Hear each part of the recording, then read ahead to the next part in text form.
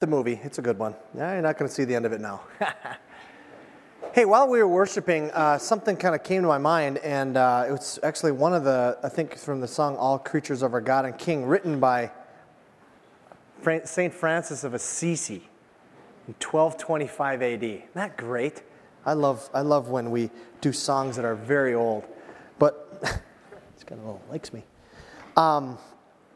But one of the lines in there which says, cast all your cares on him. And I want to read a passage of scripture even before we begin this morning from 1 Peter 5, where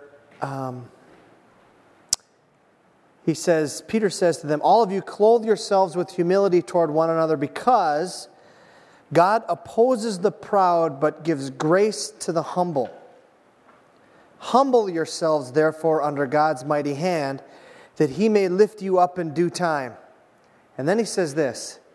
He says, cast all your anxiety on him because he cares for you. Isn't that radical? How do you humble yourself before God? You cast your cares upon him. That's what it says. Isn't that cool? And it was interesting. Last night, Carol and I, we prayed before we went to sleep, and just a lot of heavy stuff. It's fall, and there's a lot of busyness, but just a lot of heavy stuff going on with our lives. We spent some time casting our cares on the Lord, and it was freeing. What I want to do is give you about 30 seconds this morning, right now. I'm just going to have a moment of silence, and I want you to think through, Lord, what am I carrying that I don't want to carry, that I want to let you have? And right now we're just going to cast those things as a church that God can take. He's infinite. He's indescribable, as that song said, and he can take all these cares. Cast your cares upon him because he cares for you. So I'm going to just give you a minute. Why don't you just take a minute? I'm going to open in prayer. I'm going to give a space where you can just dialogue with God and give it to him. And then I'm going to close in prayer. Okay, let's pray together.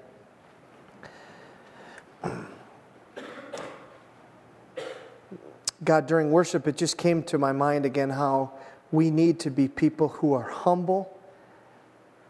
And the way we humble ourselves is we take our issues and we say, God, I can't do this. I can't handle this. It's bigger than me. We put ourselves in the right place. And so I pray right now that by your Spirit, you would move in this room and you'd communicate to every single person here what it is that they should cast. Like throwing a fishing lure out into the lake, cast it upon you. Open our hearts now as we individually, God, come to you.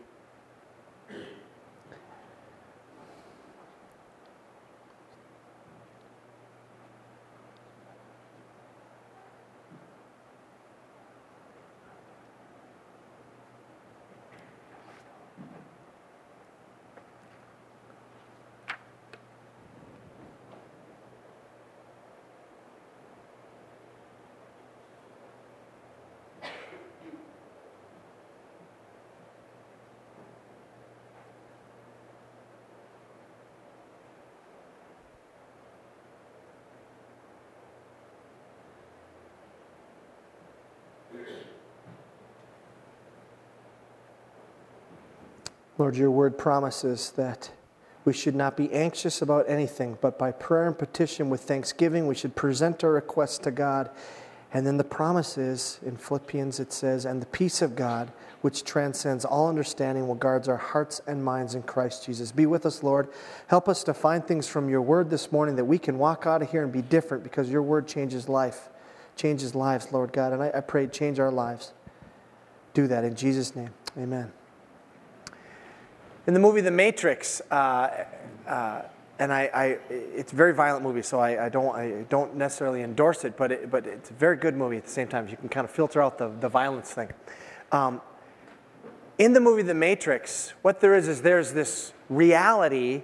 It's a science fiction movie. There's this reality where everybody's living, they're being born, they're having childhood memories, they're going to school, maybe they're meeting a sweetheart, they're getting married, they have kids, they have a career. They go through retirement and they die. It's all this reality that they go through, but it's not really a reality at all.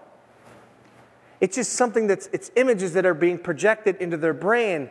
The reality is that every human that exists at this time in this science fiction movie exists in these pods, individual pods where they're being pumped in these visions of what life would be like, but they never actually leave the pod. They're being used for energy source by this artificial intelligence. They're being used for energy. Not to go into the whole movie, but there's this reality that they think's happening, and it's not reality. They're in this pod, and a few people have broken out of the pod. You saw Morpheus there, played by Lawrence Fishburne. He comes to Neo, played by Keanu Reeves, and gives him the option, the two pills. Which pill would you like to take? The blue or the red pill? He says, take the blue one, it'll just be like dream's over. Take the red one, and I love this line. This movie's just made for classic lines. But he says, and I'll show you how deep the rabbit hole goes. That'd be a great title of a book, huh? How deep the rabbit hole goes. Referring to Alice in Wonderland. You're living a fantasy. This isn't a real world. I want to help you to see the real world, and I'll show you how deep the real world goes. Well, he chooses that pill. Right before he chooses it, he says, remember, the only thing I'm offering you is the truth. That's it. No other guarantees, just the truth. He takes that pill, and he finds out, if you continue to watch the movie, he's actually in this pod, and he has to break out of this pod, and now he's living life as it really is meant to be. It's not just images, it's real life. He was living a lie before. Now, in the 1960s, sociologists came up with a name for this kind of living, where you were living a certain way, kind of like pod living. You had your world is kind of ordered into this grid, and some event happened or something happened so that you all of a sudden change and your whole world turns upside down. They called that a paradigm shift. Now, that phrase is way overused now, but what it basically means is when you have the opportunity to rethink everything, your world is shaken, and all of a sudden it turns upside down, and you look at everything differently. Some of you in this room are going through a paradigm shift right now. If you're a freshman here, I'm not going to embarrass you because we pick on freshmen here, but no, we don't. If you're a freshman, you are going through a paradigm shift. It is called Mommy and Daddy aren't around anymore. Woohoo! Right? It's amazing that you're here this morning. Right? Because you're free. You think you're free. By the way, enjoy the next 4 years. They're the freest of your life. I'm so busy. Shut up.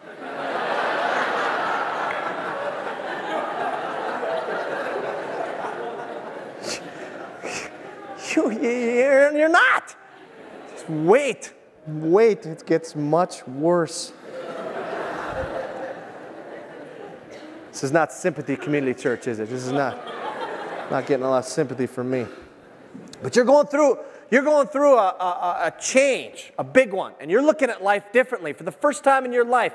The values, the things that you decide who you're going to be, over the next 4 years, if you're a freshman, in the next 4 years or so of your life, you are going to be a different person. You're going to decide the course where you're going to go.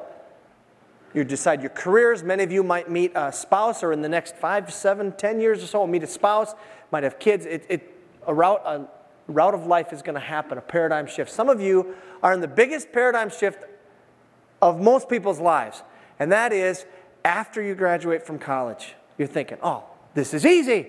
Anybody can do this. Well, you got to understand, for the last 18 years of your life, you knew it was coming the next fall, right? If you're in 3rd grade, it was 4th grade. If you're in 7th grade, it was 8th grade. If you're a freshman, it's a sophomore. You're a senior, you get that piece of paper, and guess what? It's life. Well, what do I do now? I don't know. Figure it out. You got all that education. Figure it out. And it's like, it's freaky. Some of you are going through a change in life. Perhaps someone close to you has passed away, or a relationship has broke, or a new relationship has started, or whatever. It's scary, though, because it's a change. You got a paradigm thing happening. Some of you are going through a change in career. I speak with some of you who are going through that, and that's scary, too. Some of you in this room are going through a spiritual paradigm shift. For the first time in your life, you're asking the question, am I a follower of Jesus? Didn't ask you if you believed in God. It's a difference between a believer in God and a follower of Jesus. And you're asking yourself, am I going to be a follower of Jesus? For the first time in my life, am I going to own this? Or am I just going to kind of go with the flow? And you're going through it. It's earth-shaking. It was for me. It happened to me as a freshman. When I made a decision to be a follower of Jesus Christ on my own, not anybody else, not my friends, not my parents, or whatever. I decided I wanted to do that on my own. We're going to meet somebody this morning. We've met him already in our study of the book of Acts. We're going through the book of Acts right now, called Church on Fire, because the early church in the book of Acts was on fire. And we're going to see Peter this morning, and Peter is going to go through a paradigm shift, big time, over the next 3 weeks. Now, let me just give a little disclaimer here. This is probably one of the weirdest messages I've ever going to have to preach. Actually, it should be about 70 some verses long. But I got tickets to the Viking game today at 3, so we're not going to go that long. So we're dividing this into 3 weeks. It's a one sermon, but it's 3 weeks long. And the weird part about it today is we're not going to really resolve it. You're going to leave, you're going to be hungry to come back next week because we're going to somewhat resolve it next week. Let me tell you what's happened so far. Jesus ascended after he was raised from the dead. In the book of Acts, he ascended.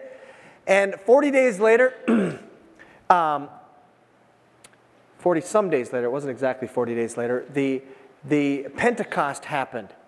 And what happens then is the Spirit of God came on the Jewish believers, the people who are of Jewish background and were followers of Christ, came upon them, about 120 people, and it was radical. They spoke in other languages. They could prophesy over people and say what was going to happen. All kinds of crazy things were happening, and this started spreading. They say that in that one event, about 3,000 people made a decision to follow Christ, and this Holy Spirit came on them in a radical way.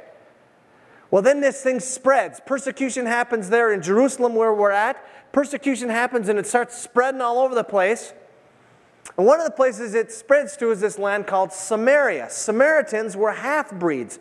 They were half Jewish and half kind of a pagan culture. And yet, this whole message and the same activity happened again. The Holy Spirit came on them in a remarkable way, and it showed everybody that, wow, God even loves Samaritans. That's radical. These people who are half Jewish and half pagan. In the next 3 weeks, we're going to see how this spreads out even further. And it's going to cause for Peter and his buddies a major shift in the way they think. Now, so if you want to open your Bible, we're in Acts chapter 10. Open up your Bible. You can grab that insert that's there. We're going to look at Acts chapter 10. We're going to look at just the first 23 verses. This account, and then one other account. So it's this account with what's going to happen with Peter. He's going to meet somebody by the name of Cornelius. That account, which takes about a chapter and a half. And then another account with Peter. And then we're done with Peter. And then from there on in the book of Acts, it is going to be Paul.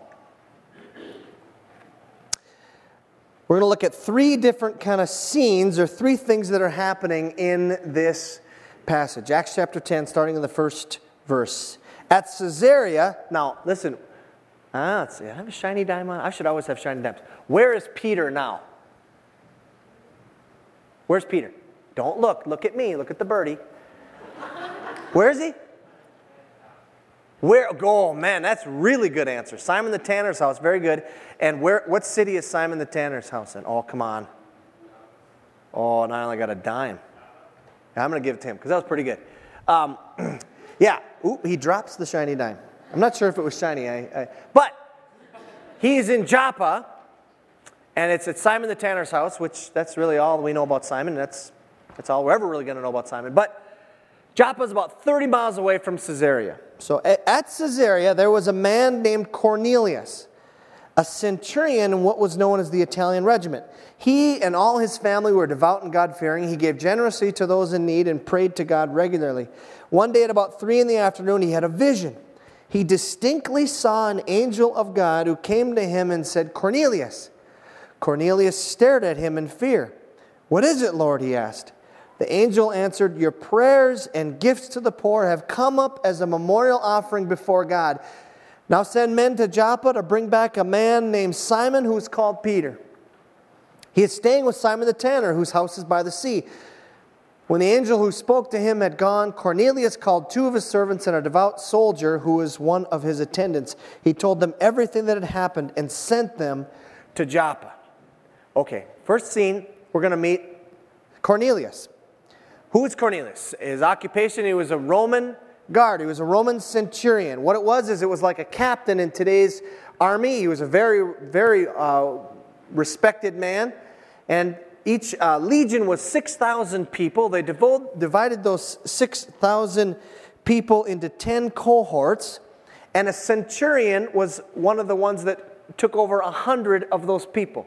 So there's 600 people in a cohort, and then you divide that into 6, and so there's 6 centurions per cohort, and 10 cohorts, 10 cohorts per legion. So anyway, to make the point is, he was over 100 men. There you get the name centurion. You know, we have a cent, 100 of them make $1. That's where the name came from. He was a man who was probably the backbone of the army. The centurions were the one that kind of ran the show. They were the backbone of the Roman army. So this is no slouch. This is no guy who's, just making up stories. This is a very respected person in the Roman army.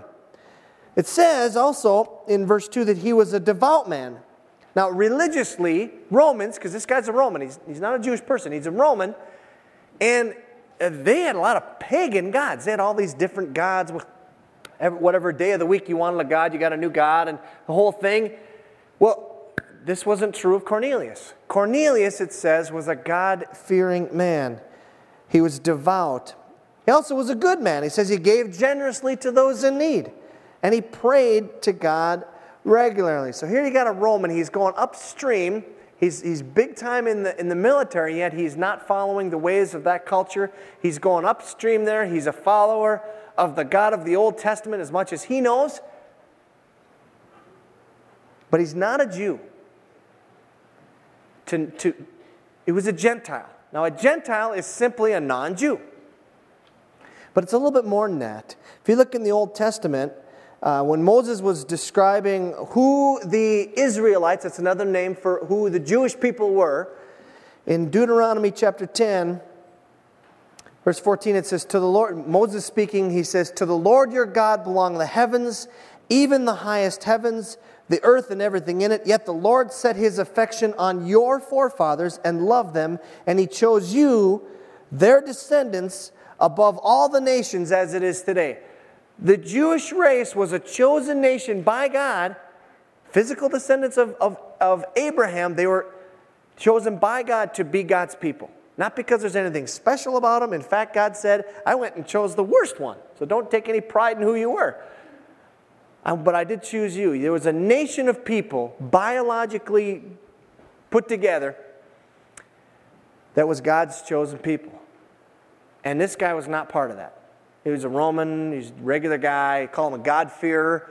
They would have said that he was a convert to Judaism if he had made the switch to even go to be a convert. You could become a Jew, but it involves certain things. And one of the things, it was circumcision, and most guys were, "Whoa, thank you, I'll just be a God-fearer, thank you, that's enough." It was really a stumbling block. So they wouldn't do that. So here's a guy who's devout, and he follows, but he didn't convert. And he certainly wasn't part of the biological seed of Abraham.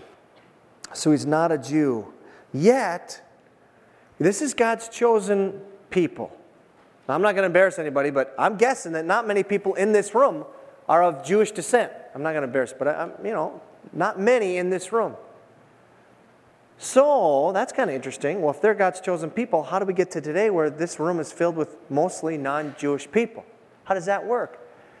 And you know what? That was God's plan. He wanted it to start with Israel, but he wanted it to spread.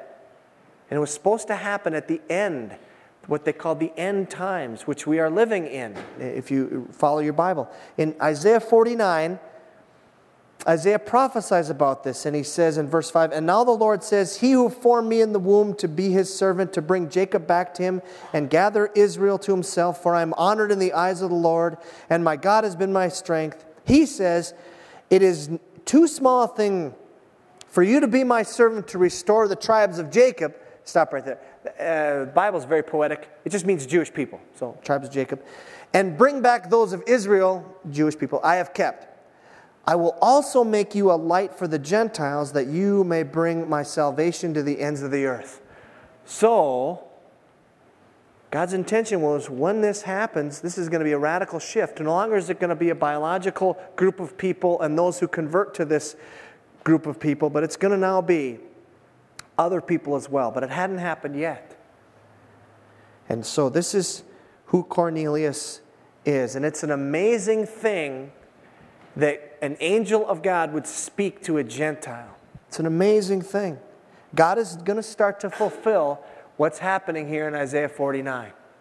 Look at Cornelius' response. It's great. Angel spoke to him, was gone.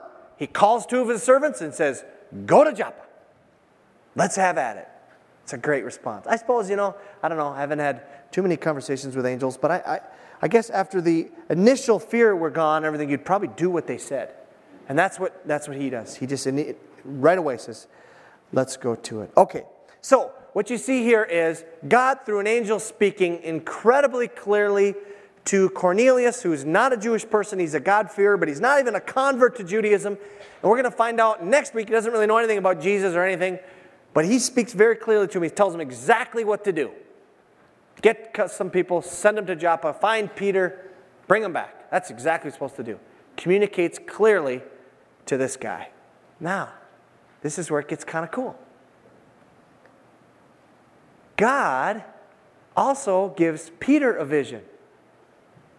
But it ain't clear at all. Look at verse 9. About noon the following day, as they were on their journey approaching the city, so, oh man, this is one of those meanwhile back at the ranch things. You got two things happening. You got these people coming, and he's over here having another thing. Peter went on the roof to pray. Did a little research on that. I have no idea why he went on the roof to pray. Good place to pray or something. He became hungry and wanted something to eat. And while the meal was being prepared, he fell into a trance. He just went out. He saw heaven opened and something like a large sheet being let down to earth by its four corners. It contained all kinds of four-footed animals as well as reptiles of the earth and birds of the air. Then a voice told him, "Get up, Peter, kill and eat." "Surely not, Lord," Peter replied. "I have never eaten anything impure or unclean."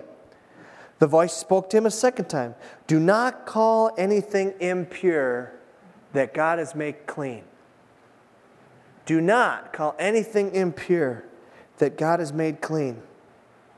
This happened 3 times. Peter's a little hard-headed, didn't quite get it. 3 times, and immediately the sheet was taken back into heaven. That's it. That's what Peter gets. It's like, oh, okay, let's see now. Let's compare these two. Here you got the Cornelius thing. This angel says, "Hi, you're a good guy. We like you. Send 2 people to go get Peter from Joppa." That's the other one. You got this big white sheet coming down, animals, and he says, "Eat them." That's it. Now, some of you are poetic and would rather have this, but I'm guessing that most of us over here are like, geez, just give me the 2 people to send to Joppa thing. That's so much clearer. But he doesn't. He doesn't give him a clue what he's doing. He just gives him this vision with this sheet and these animals and the whole thing. Now, you got to understand something here, first of all. Peter, as a Jewish person, could not eat those animals. Leviticus chapter 11, there's like 50 verses in it, and I'll just read just a little bit here. Leviticus chapter 11 says, "Of all the animals that live on land, these are the ones you may eat. You may eat any animal that has a split hoof completely divided and chews the cud." So it's got to have a split hoof completely and that chews cud. There are some that only chew the cud and only have a split hoof. There are some that only chew the cud or only have a split hoof. You may not eat them. The camel, though it chews the cud, does not have a split hoof. It is ceremonially unclean for you. The coney? Anybody? Coney Island, maybe? Yeah. Though it chews the cud, does not have a split hoof. It is unclean for you. The rabbit, though it chews the cud, does not have a split hoof. It is unclean for you. And the pig, though it has a split hoof completely divided, does not chew the cud. It is unclean for you. You must not eat their meat or touch their carcasses. They are unclean for you. Now, nothing wrong with pork. It's fine. Amen. There you go. It's good meat. But what God's saying is He's setting dietary restrictions on the Israelites to set them apart from other groups. The word holy means to set apart from the common, to set apart from that which is ignoble, which is common and ordinary. They're setting them apart. So they're making all these rules about diet so that they're different. Okay? So, Peter sees this sheet come down with animals that there's some that he could eat, but there's some that he couldn't eat. And he says, no, I'll never eat those guys. Is this a test? Should I eat those? Should I not? And he says, don't call impure what God has made clean. And Peter's wondering about this. We're going to see this in the next verse. Peter's kind of a little bit confused about it. Now, let me just stop here and give you a little mini application. Sometimes, I would say rarely, does God speak like Cornelius, or God speak like the way he did to Cornelius. Here's what I want you to do. I want you to go to the University of Minnesota. I want you to, don't take the 815 class, I want you to take the 920 class, and I want you, here's your major, here's who you're going to marry, here's your kids, here's the names. Okay? It does happen sometimes. Most of the time, especially if you read the Gospels, most of the time Jesus spoke to them, he spoke to them in parables, where you got to kind of scratch your head. Most of your life is like a parable. You're kind of figuring it out. Because God knows that's the best way you're going to learn. And so there's something in there that's going on with Peter, and he's wondering about this. And that might be where you're at right now. You might be at a point where I don't quite understand what the sheep and the animal thing's about in my life, however that translates. Okay, the plot thickens. Verse 17. These people are on their way, remember?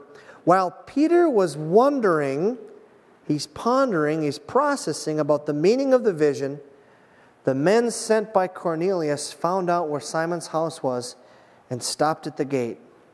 They called out, asking if Simon, who was known as Peter, was staying there. While Peter was still thinking about the vision, the Spirit said to him, now he speaks clearly to him, Simon, 3 men are looking for you.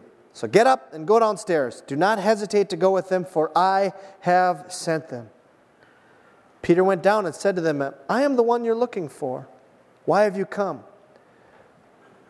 The men replied, we have come from Cornelius the centurion. He is a righteous and God-fearing man who is respected by all the Jewish people. A holy angel told him to have you come to his house so that he could hear what you have to say. Then Peter invited the men into his house to be his guests. Now, Peter is along for a ride in this one. He doesn't really know what's going on.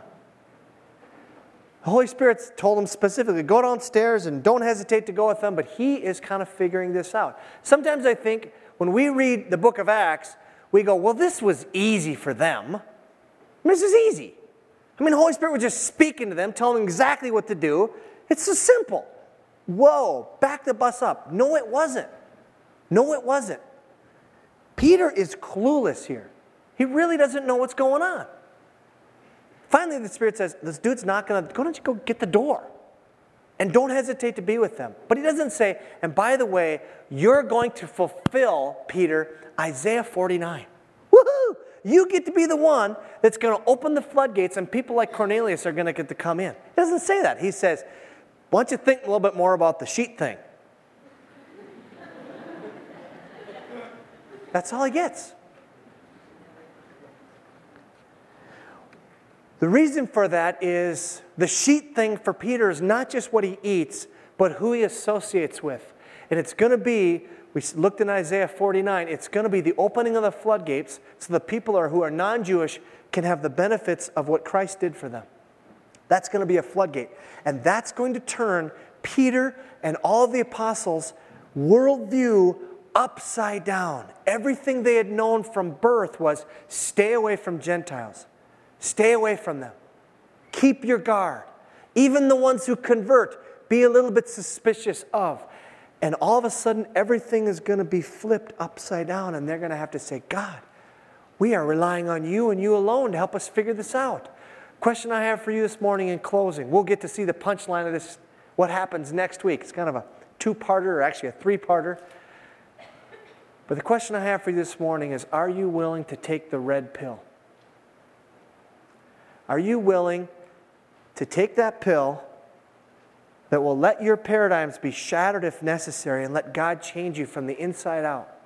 Are you willing to say, God, I think I got things figured out. You know what? I want to submit myself to what your word says, and I want to be changed from the inside out. Whatever you're going through, whatever those 30 seconds we took in the beginning and you're casting your cares on God? Are you willing to say, God, those things that I thought were burdens were actually the very things I prayed for? I prayed to get to know you better, and then you put this rotten situation in my life. Hello, answer. Are you willing to say, God, you are that big. You can do that. Remember, if you do take that red pill, just like what Morpheus said, all he's going to give you is the truth. It might be hard. Let's pray together.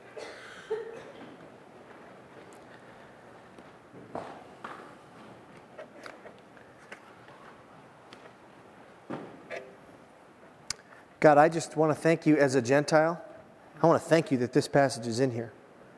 I want to thank you that you saw fit that it was too small of a thing for Jesus just to die for the chosen race of Israel, and that you have included those of us who are non-Jewish birth. You've included us. That's huge. You didn't have to do that, and you did that.